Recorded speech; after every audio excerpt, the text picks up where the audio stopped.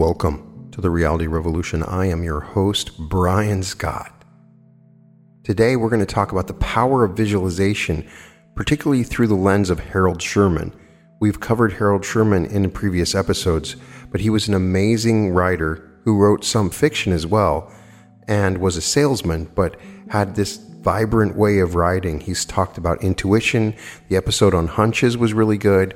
He wrote a book about sending thoughts to someone else, this amazing experiment. And also, he was somewhat at the very beginning of the Urantia movement, which I recently found out. But this one focuses on the power of visualization with some great examples coming from his book, Know Your Own Mind, an amazing revelation of your inner consciousness. We have certainly talked about visualization a number of times on the channel, but we can never have too much information. Visualization is the most amazing power, and anybody that's become an expert on it, I want to know everything that they do, because sometimes you'll get new bits of information on how to visualize properly, and it is a powerful and effective skill, especially as we move into fourth density. When we visualize something, it will come to pass if we visualize it in the appropriate way. The Power of Visualization by Harold Sherman.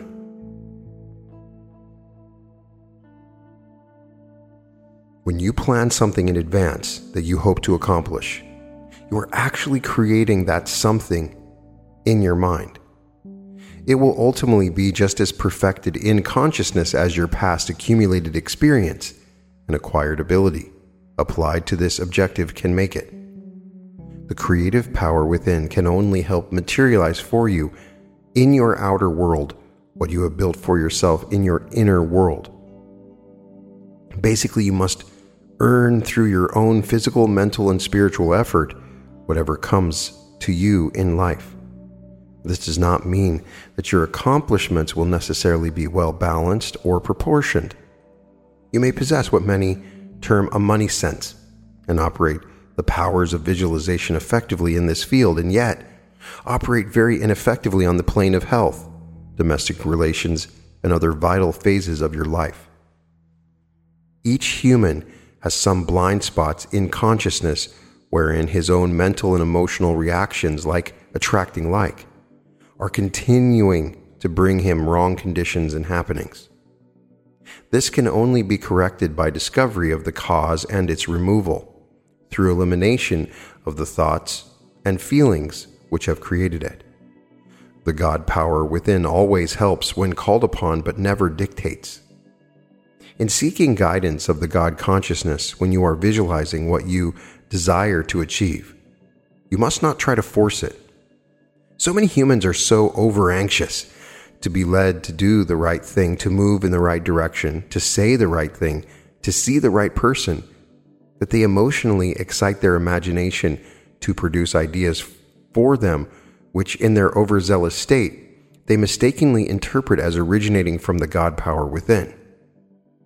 Acting impulsively upon these self-created urges, they often come to grief and suffer a loss of faith in God and in themselves, afraid to follow what they thought had been their inner guidance from then on, feeling desperate, bewildered, and alone. Actually, these distraught humans with every good intention had been trying to tell the God power within what they themselves most wanted to hear, glossing over in many instances their own weaknesses and inabilities, which would have to be corrected by their own efforts before God could help them on the level of their desires. Had their attitude been less assertive and demanding, and had they asked that they might be shown what they needed to develop in their lives, what lack existed in them which had attracted a corresponding lack without, God would have spoken. The desire for self-illumination would have cut through the level of imagination and reached up to the level of God consciousness. It is difficult when one is under economic and other emotional pressures to assume and maintain an impersonal point of view, detached enough to see clearly your own possible mistakes and shortcomings which have been producing the very conditions from which you seek deliverance.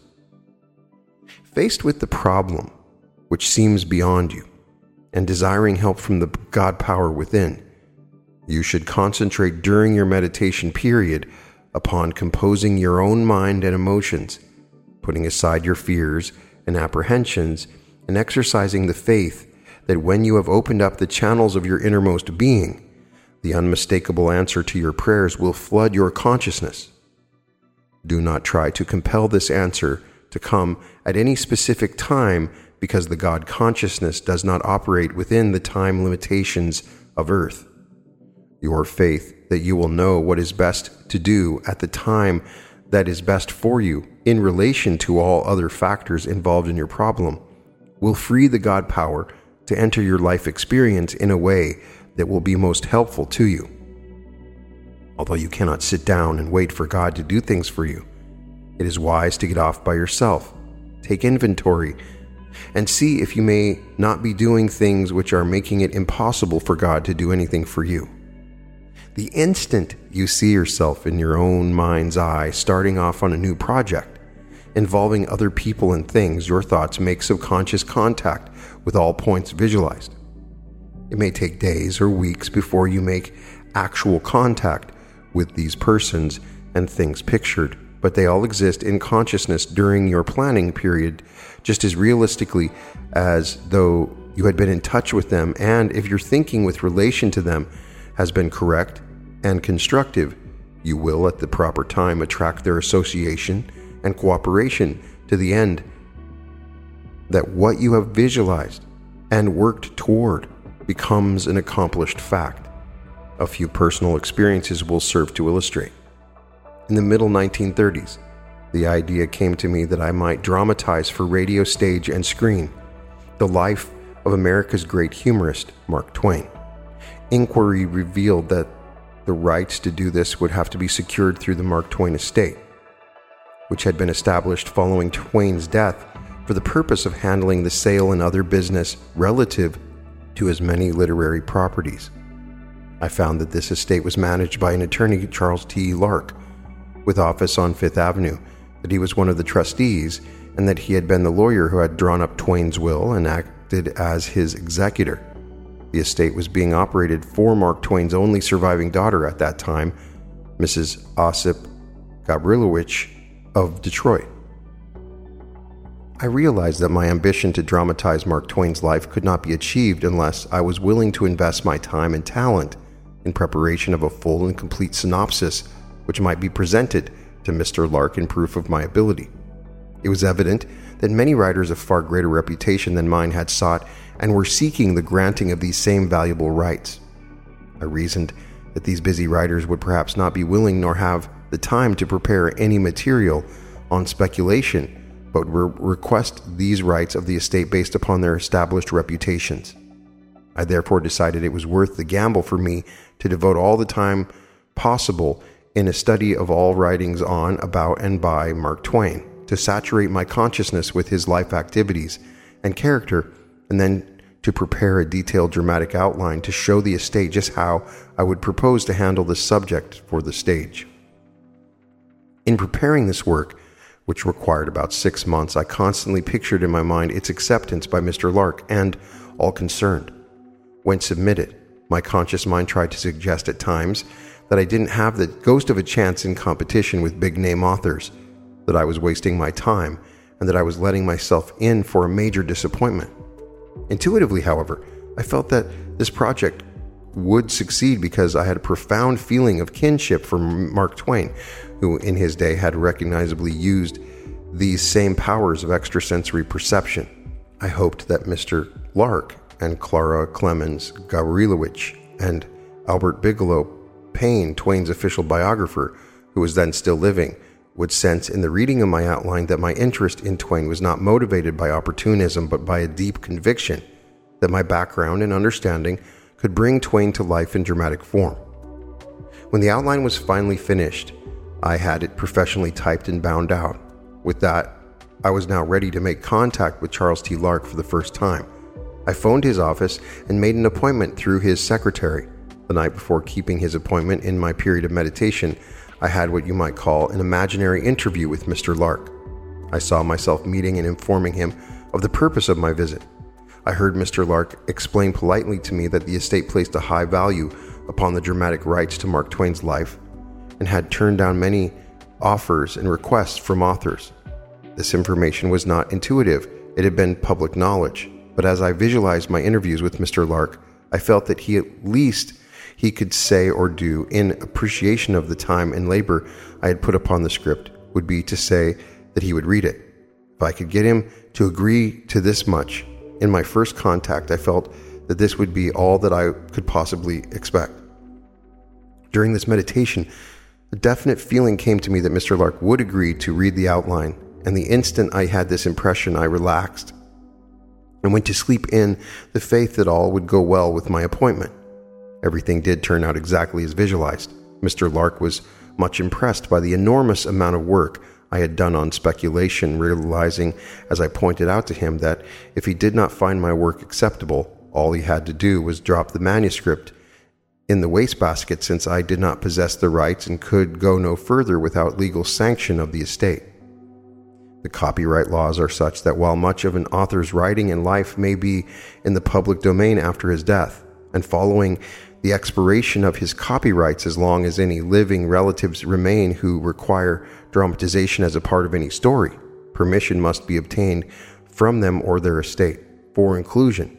In this case, Clara Clemens Gabrilowitsch, as one of Twain's daughters, was to appear in several scenes. Mr. Lark said frankly that he could give me no assurance whatsoever that all his work I had done would find favor with the estate. He showed me a file of letters and telegrams from famous authors and producers seeking these same rights. He said that Mrs. Gabrilowitsch wanted to make sure that her father's life would be tastefully and sympathetically dramatized, and she did not wish to enter into any contract for such dramatization until she knew exactly how the playwright proposed to treat this subject. I left Mr. Lark's office with a light heart and a growing conviction that acceptance of my outline would be only a matter of time. The waiting periods on any project are the hardest to endure. When you have done all you can and the results are, as they say, in the laps of the gods, having no word on how things are going, your conscious mind often upsets you by its fears and doubts and apprehensions. Since your conscious mind in itself has only the 5 physical senses to depend upon, it will try to impress you with the mathematical chances against success and all the human factors which might go wrong or rise up in opposition to a venture. I had my bad moments, but found assurance in the meditation periods when, with the conscious mind's influence blocked out, my extrasensory feelings told me that what I desired would come to pass. In about 10 days, Mr. Lark's secretary phoned and asked me to mail to the office a copy of my bibliography. I knew from this that my outline was receiving serious consideration. 2 weeks later, Mr. Lark himself called and invited me to lunch. He then reported that he had read the outline and had liked it so much he had mailed it on to the other trustees and Albert Bigelow Payne, and when he had received favorable replies from them, he sent the script to Mrs. Gabrilowitsch. She too had written expressing her liking for the overall treatment, and I suppose now, concluded Mr. Lark, what you want is the go-ahead. I told him it certainly was, that I desired to work in close association with the estate in the dramatization, and after some discussion, the contract was agreed upon, granting me the exclusive rights in all dramatic forms. Further evidence that much can be accomplished in and through consciousness, which leads eventually to its materialization in actual life, is demonstrated in this experience. I have been writing regularly for Boy's Life, the official Boy Scout publication, for a number of years. Finally, I arrived at the point where I felt I had earned higher remuneration for my stories. Although the magazine was then paying me the top price allowed by its budget, I knew that my request for a raise would require a strategic approach in my friendly relations with Franklin K. Matthews, editor. I therefore decided to discuss my case mentally with him as though he were actually present.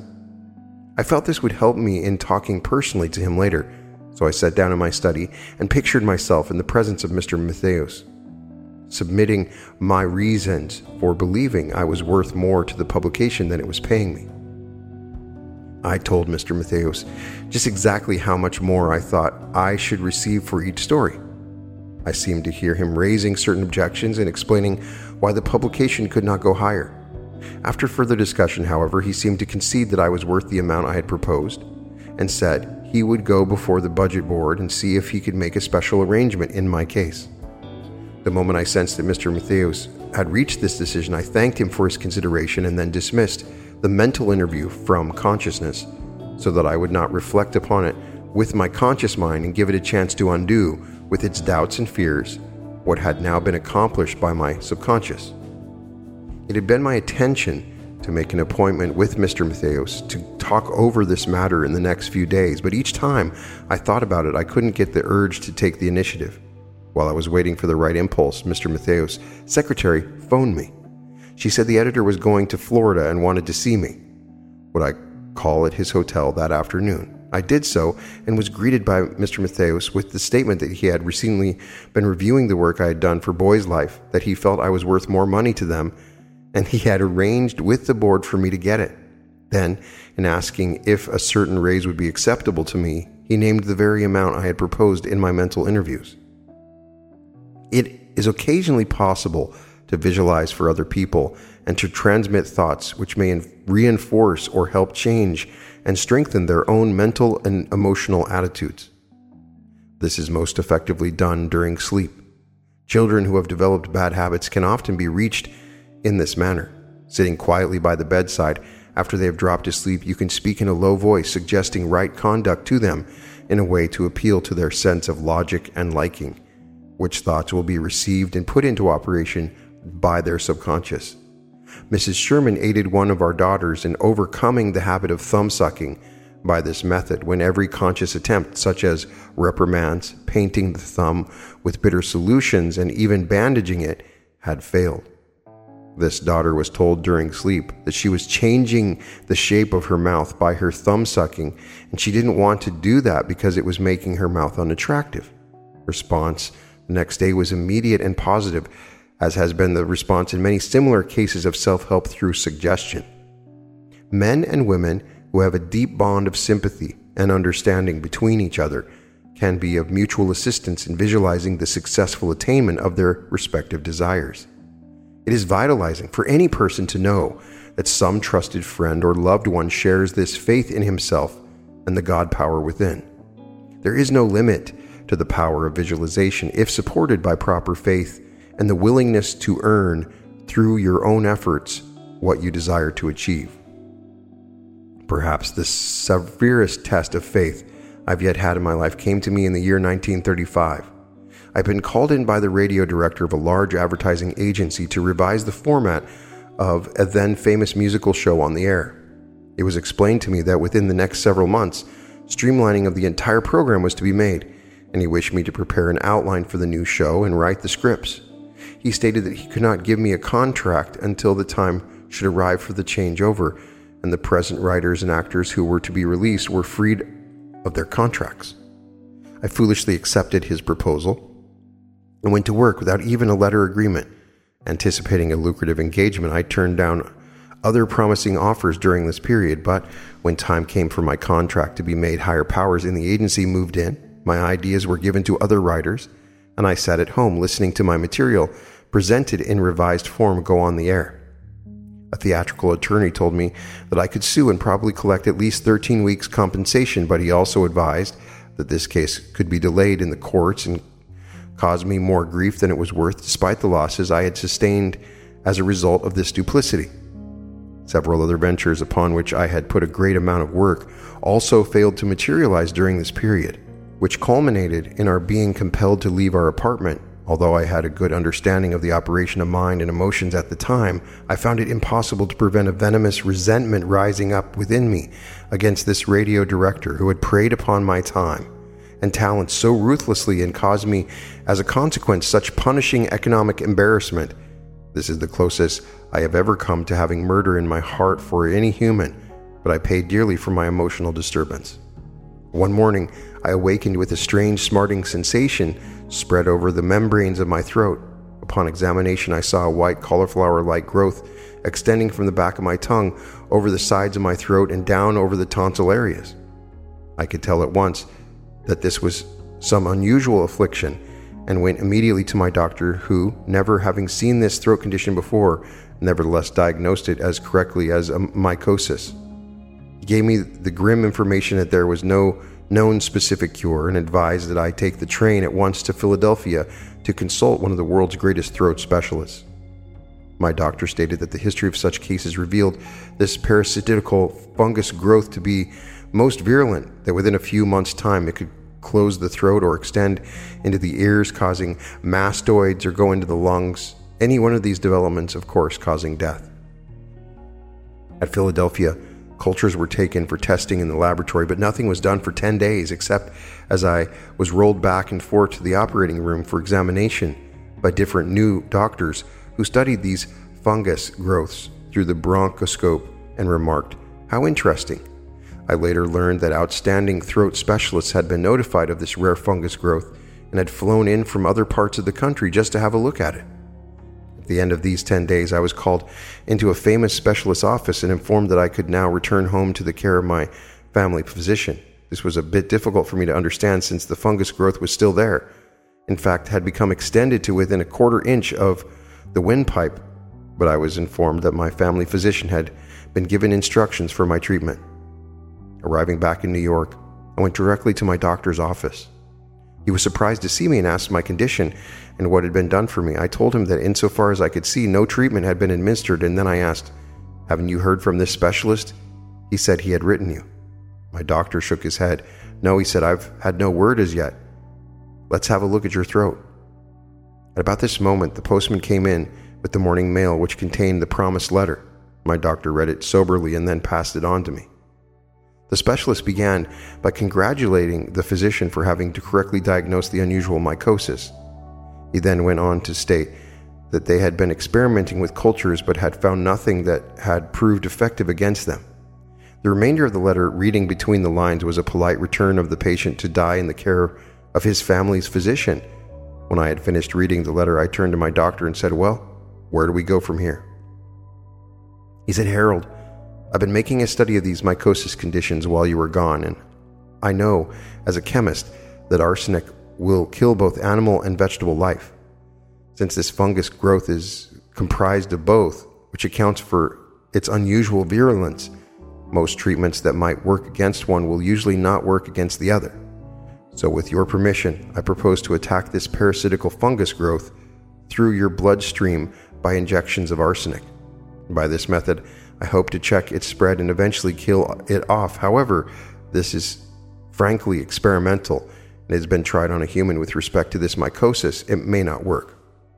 I considered a moment, but something told me to go ahead. I said, "It sounds good to me. I apparently don't have much choice. We've got to try something."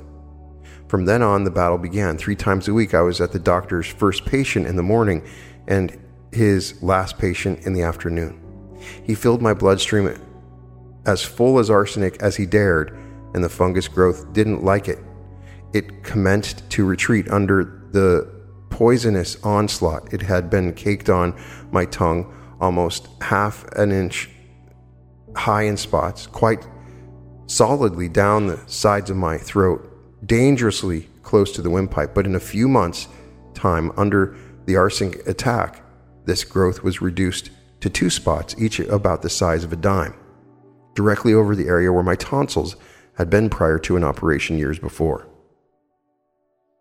By this time, I had taken so much arsenic into my system that the doctor was afraid its continued injections would injure other organs of my body. He said to me one day, "I think we'll do without these injections for a few weeks. Perhaps your body has now developed enough resistance to clear up this mycosis without any more arsenic." We tried it, and within a short time the fungus growth began spreading like a prairie fire. I realized then that I was facing perhaps the greatest crisis of all. It had been proved that arsenic could check and control the growth of this fungus. If it couldn't completely eliminate it, this meant that I appeared doomed to resume my arsenic injections in order to keep the mycosis from ultimately winning out. It meant also that I must continue to endure the arsenic headaches, which were so severe that I could hardly see, and made any mental work next to impossible. However, I had no choice. I had to return to arsenic to save my life. For just a moment now, permit me to go back in time and give you an account of my emotional reaction to the realization that I had contracted this rare and unusual malady. The first few days I was assailed by fear and apprehension. I had examined medical books and the unhappy pictures of men and women who had been afflicted with the same fungus growth, which in a few months' time, uncontrolled, had closed off their windpipes, bringing about suffocation. No operations were possible because the presence of the mycosis in the bloodstream would mean death. The medical records showed that some 40 known cases in the past 50 years all had succumbed. It was understandably difficult for me to lift my mind above such a realistic percentage against me. I had a wife and 2 daughters and other family responsibilities and was in no economic condition to leave them with any security. But aside from all this, which bore heavily upon me, I had a tremendous desire and will to live. For the first few nights when I entered upon my meditation periods, I found it impossible to concentrate or control my feelings. Fear took over and caused me to see nightmarish pictures of myself awakening in some future moment. Coughing and choking with the realization that the growth had reached my windpipe and that my life was soon to be cut short. Coupled with these fears, I discovered that an intense and burning hatred of the radio director had started my cycle of misfortune.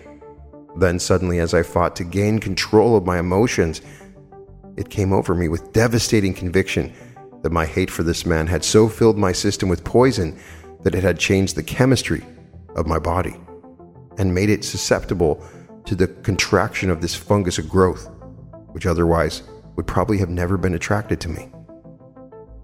I recalled my doctor having asked on my first visit if I had recently eaten any moldy bread. It so happened that Mrs. Sherman had discovered mold on a loaf of bread we had partially eaten several days before and had thrown the remainder away. The doctor explained that many humans are taking molds of one kind or another into their bodies every day, but this usually has no effect upon the organism. In my case, for some strange reason, the fungus had taken hold. After this reflection, I was convinced that I knew the reason, that I had set up the cause of my affliction within myself, that I would have to aid medical science as much as I humanly could by striving to eliminate from my mind and my body the destructive effects of my own thinking and feeling. I should have to stop picturing my conditions as hopeless, and each meditation period I would need to work on myself in an effort to remove the deep-seated feelings of bitterness toward this radio director.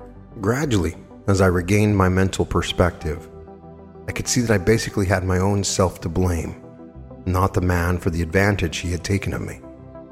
This did not excuse his weakness and dishonesty, but if I had employed good business sense in demanding a letter of agreement so it would not have been my word against his, I would have had something in writing to show for my work, and he would have been compelled to treat me fairly. The shifting of the blame from my unhappy experience helped me to develop, in time, a forgiving attitude toward him, and even incredibly a degree of goodwill. But in addition to this, as I considered my own serious physical condition, I felt that I must do something to combat the recurrence of fear, which lurked in the background of consciousness at all times. One evening there came to me a period of meditation from some extrasensory source, a strong feeling there was somewhere in this world an individual who knew a specific remedy for this form of mycosis. It was almost as though I had made a subconscious contact with this person in my need. My problem, if this impression was true, was to find that individual, to be drawn to him, or he to me. A great surge of hope rose up in my consciousness. I thought, if I can free my mind of hate and fear and other destructive feelings, then I will be able to picture instead, with faith and confidence, that I will meet someone sometime, somewhere, who will know a specific cure for this mycosis in time to save my life. Once I decided upon this visualization, it became almost an obsession with me. I lived in the constant expectation of meeting this individual. It was my last visualization at night and my first on awakening. I did not try to force it. I kept repeating, "in time to save my life," and felt the God power within you would synchronize my movements in time and eventually bring what I had pictured to pass. This persistent faith buoyed me up through all the setbacks and trying months that followed, and even when I was confronted with the necessity of having more arsenic injections to keep this fungus growth confined to the tonsil area, I still felt unexplainably that release was going to come. In all the time I had been combating this affliction, I had kept the knowledge of it from even my closest friends. There was nothing external to indicate that I was in any trouble aside from the necessity for me to clear my throat quite often. It was my feeling that if the news should get around that I was suffering from this fungus growth, which was supposed to be incurable, and if my friends accepted the concept that I might not be long for this world, I would have to fight their negative thinking along with my own. Consequently, only my wife, mother, and doctor knew what I was undergoing. One day, Sidney Est, a friend who shared my interest in metaphysical subjects, asked if Mrs. Sherman and I would like to attend a lecture to be given by Dr. A.E. Strath-Gordon on the Great Pyramid of Egypt. He told me that Dr. Strath-Gordon had been a brain surgeon for the British government during the World War, and that he had served on a commission in the early 1900s which had entered and studied the Great Pyramid. He attended the lecture and found the talk of great interest, but Dr. Strath-Gordon even more so. I felt strongly drawn to him for some reason and stayed to meet him afterwards, inviting him on impulse to lunch with me at the City Club the following day. When we met over the dining table, I was eager to discuss many subjects with him, but had a spell wherein I was compelled to clear my throat several times. Dr. Strath-Gordon observed me quietly and remarked, "You appear to be having a little trouble with your throat." Heretofore, if someone had made such a comment, I had brushed it aside, but now I felt the urge to confide the difficulty I had been having to this new friend. He showed immediate interest and requested that I give him the history of my case and the condition of my throat at the present time. I told him that thanks to the arsenic, this fungus growth had again been limited to 2 small areas where my tonsils had been, but was so deeply rooted to the membranes at these points that it had resisted all attempts to dislodge it. Dr. Strath-Gordon said, "Do you have pencil and paper?" Wonderingly, I produced a pencil and the back of an envelope. "Take down this prescription," he directed, and then commenced to dictate the ingredients. So many parts of creosote and so many parts of glycerin, so many parts of this and that. When I had finished copying, I looked up at him and asked, "Just what is this prescription, doctor?" "It is specific for you and your type of mycosis," he said, simply. "But how? Where did you get it?" I wanted to know almost unbelievingly. "Years ago," said Dr. Strath-Gordon, "I was sent by the British government to work with Noguchi, the famous Japanese scientist in South Africa.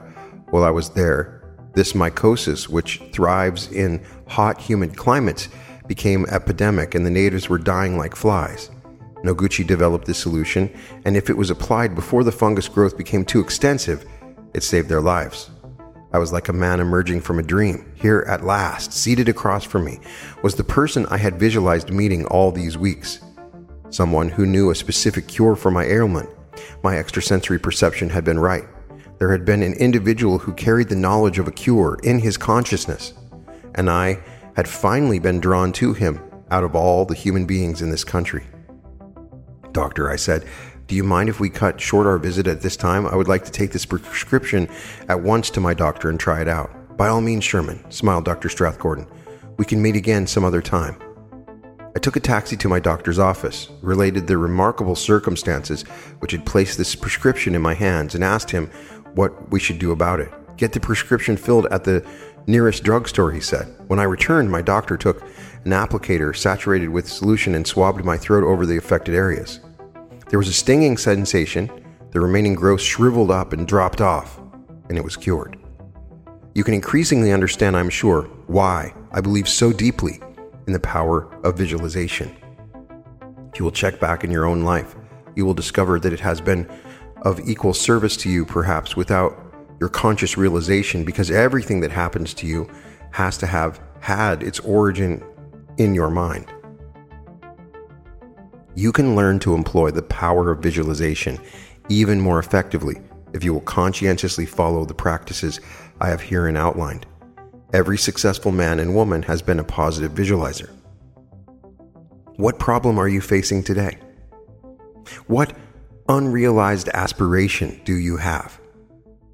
Start picturing what you want and need. Repeat this visualization over and over, day after day, with faith in the God power within and faith in your own efforts. Persist and fulfillment must eventually come. I chose this chapter because I was inspired by the story that Sherman had to tell. In particular, the story about his fungus. I had a friend recently that got sick of a mild form of cancer and just gave up. They assumed that they were gone, and in very little time, they had passed. And I had done research and studied on it, and there were ways to deal with this particular cancer. And if he had only just visualized a way of dealing with it. Sometimes when we have miraculous thinking, we don't take it to the next level. We imagine that the fungus were to go away, but he imagined somebody who had a cure for him.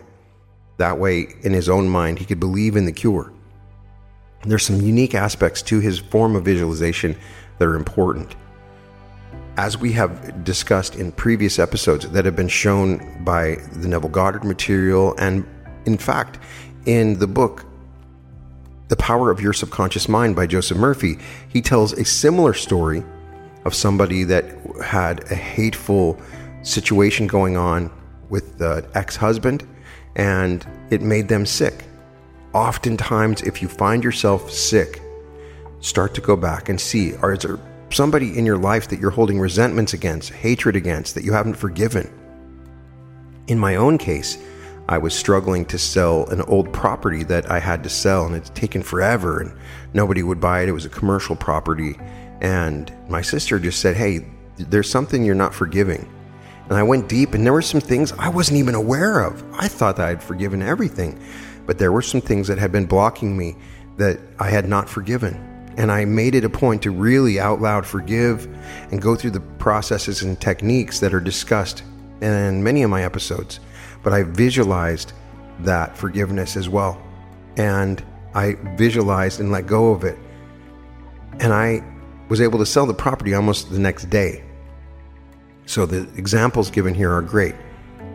Visualization for many people is difficult because they can't see the pictures in their mind. But remember, you can hear things, you can feel things. Give yourself credit. You've been visualizing your whole life, and you can do it. It's easier than you think. If you visualize your reality, it will come to pass. Continue to do this. Notice that sleep is very important. Here, he does the visualizing right before he goes to bed and when he wakes up. Repetition is good, but also notice that he says that he had a feeling come over him. It's a click. We've talked about it in the episode on magnetizing the thing you want. There's a click that happens when you start visualizing or imagining the thing that you want. There's a feeling that comes over you. It is very unique, but I've noticed a lot of people have something too, and that's when you know it's working. This click, this thing that happens, this feeling, sometimes it's in the heart or the solar plexus. So I would love it if you could share in the comments your own stories of things you visualize that have come to pass for healings, for a variety of different subjects. The more that we hear success stories, the more that we believe in these things and have faith when we attempt to apply these techniques. You can find all episodes of The Reality Revolution at therealityrevolution.com. And welcome to The Reality Revolution.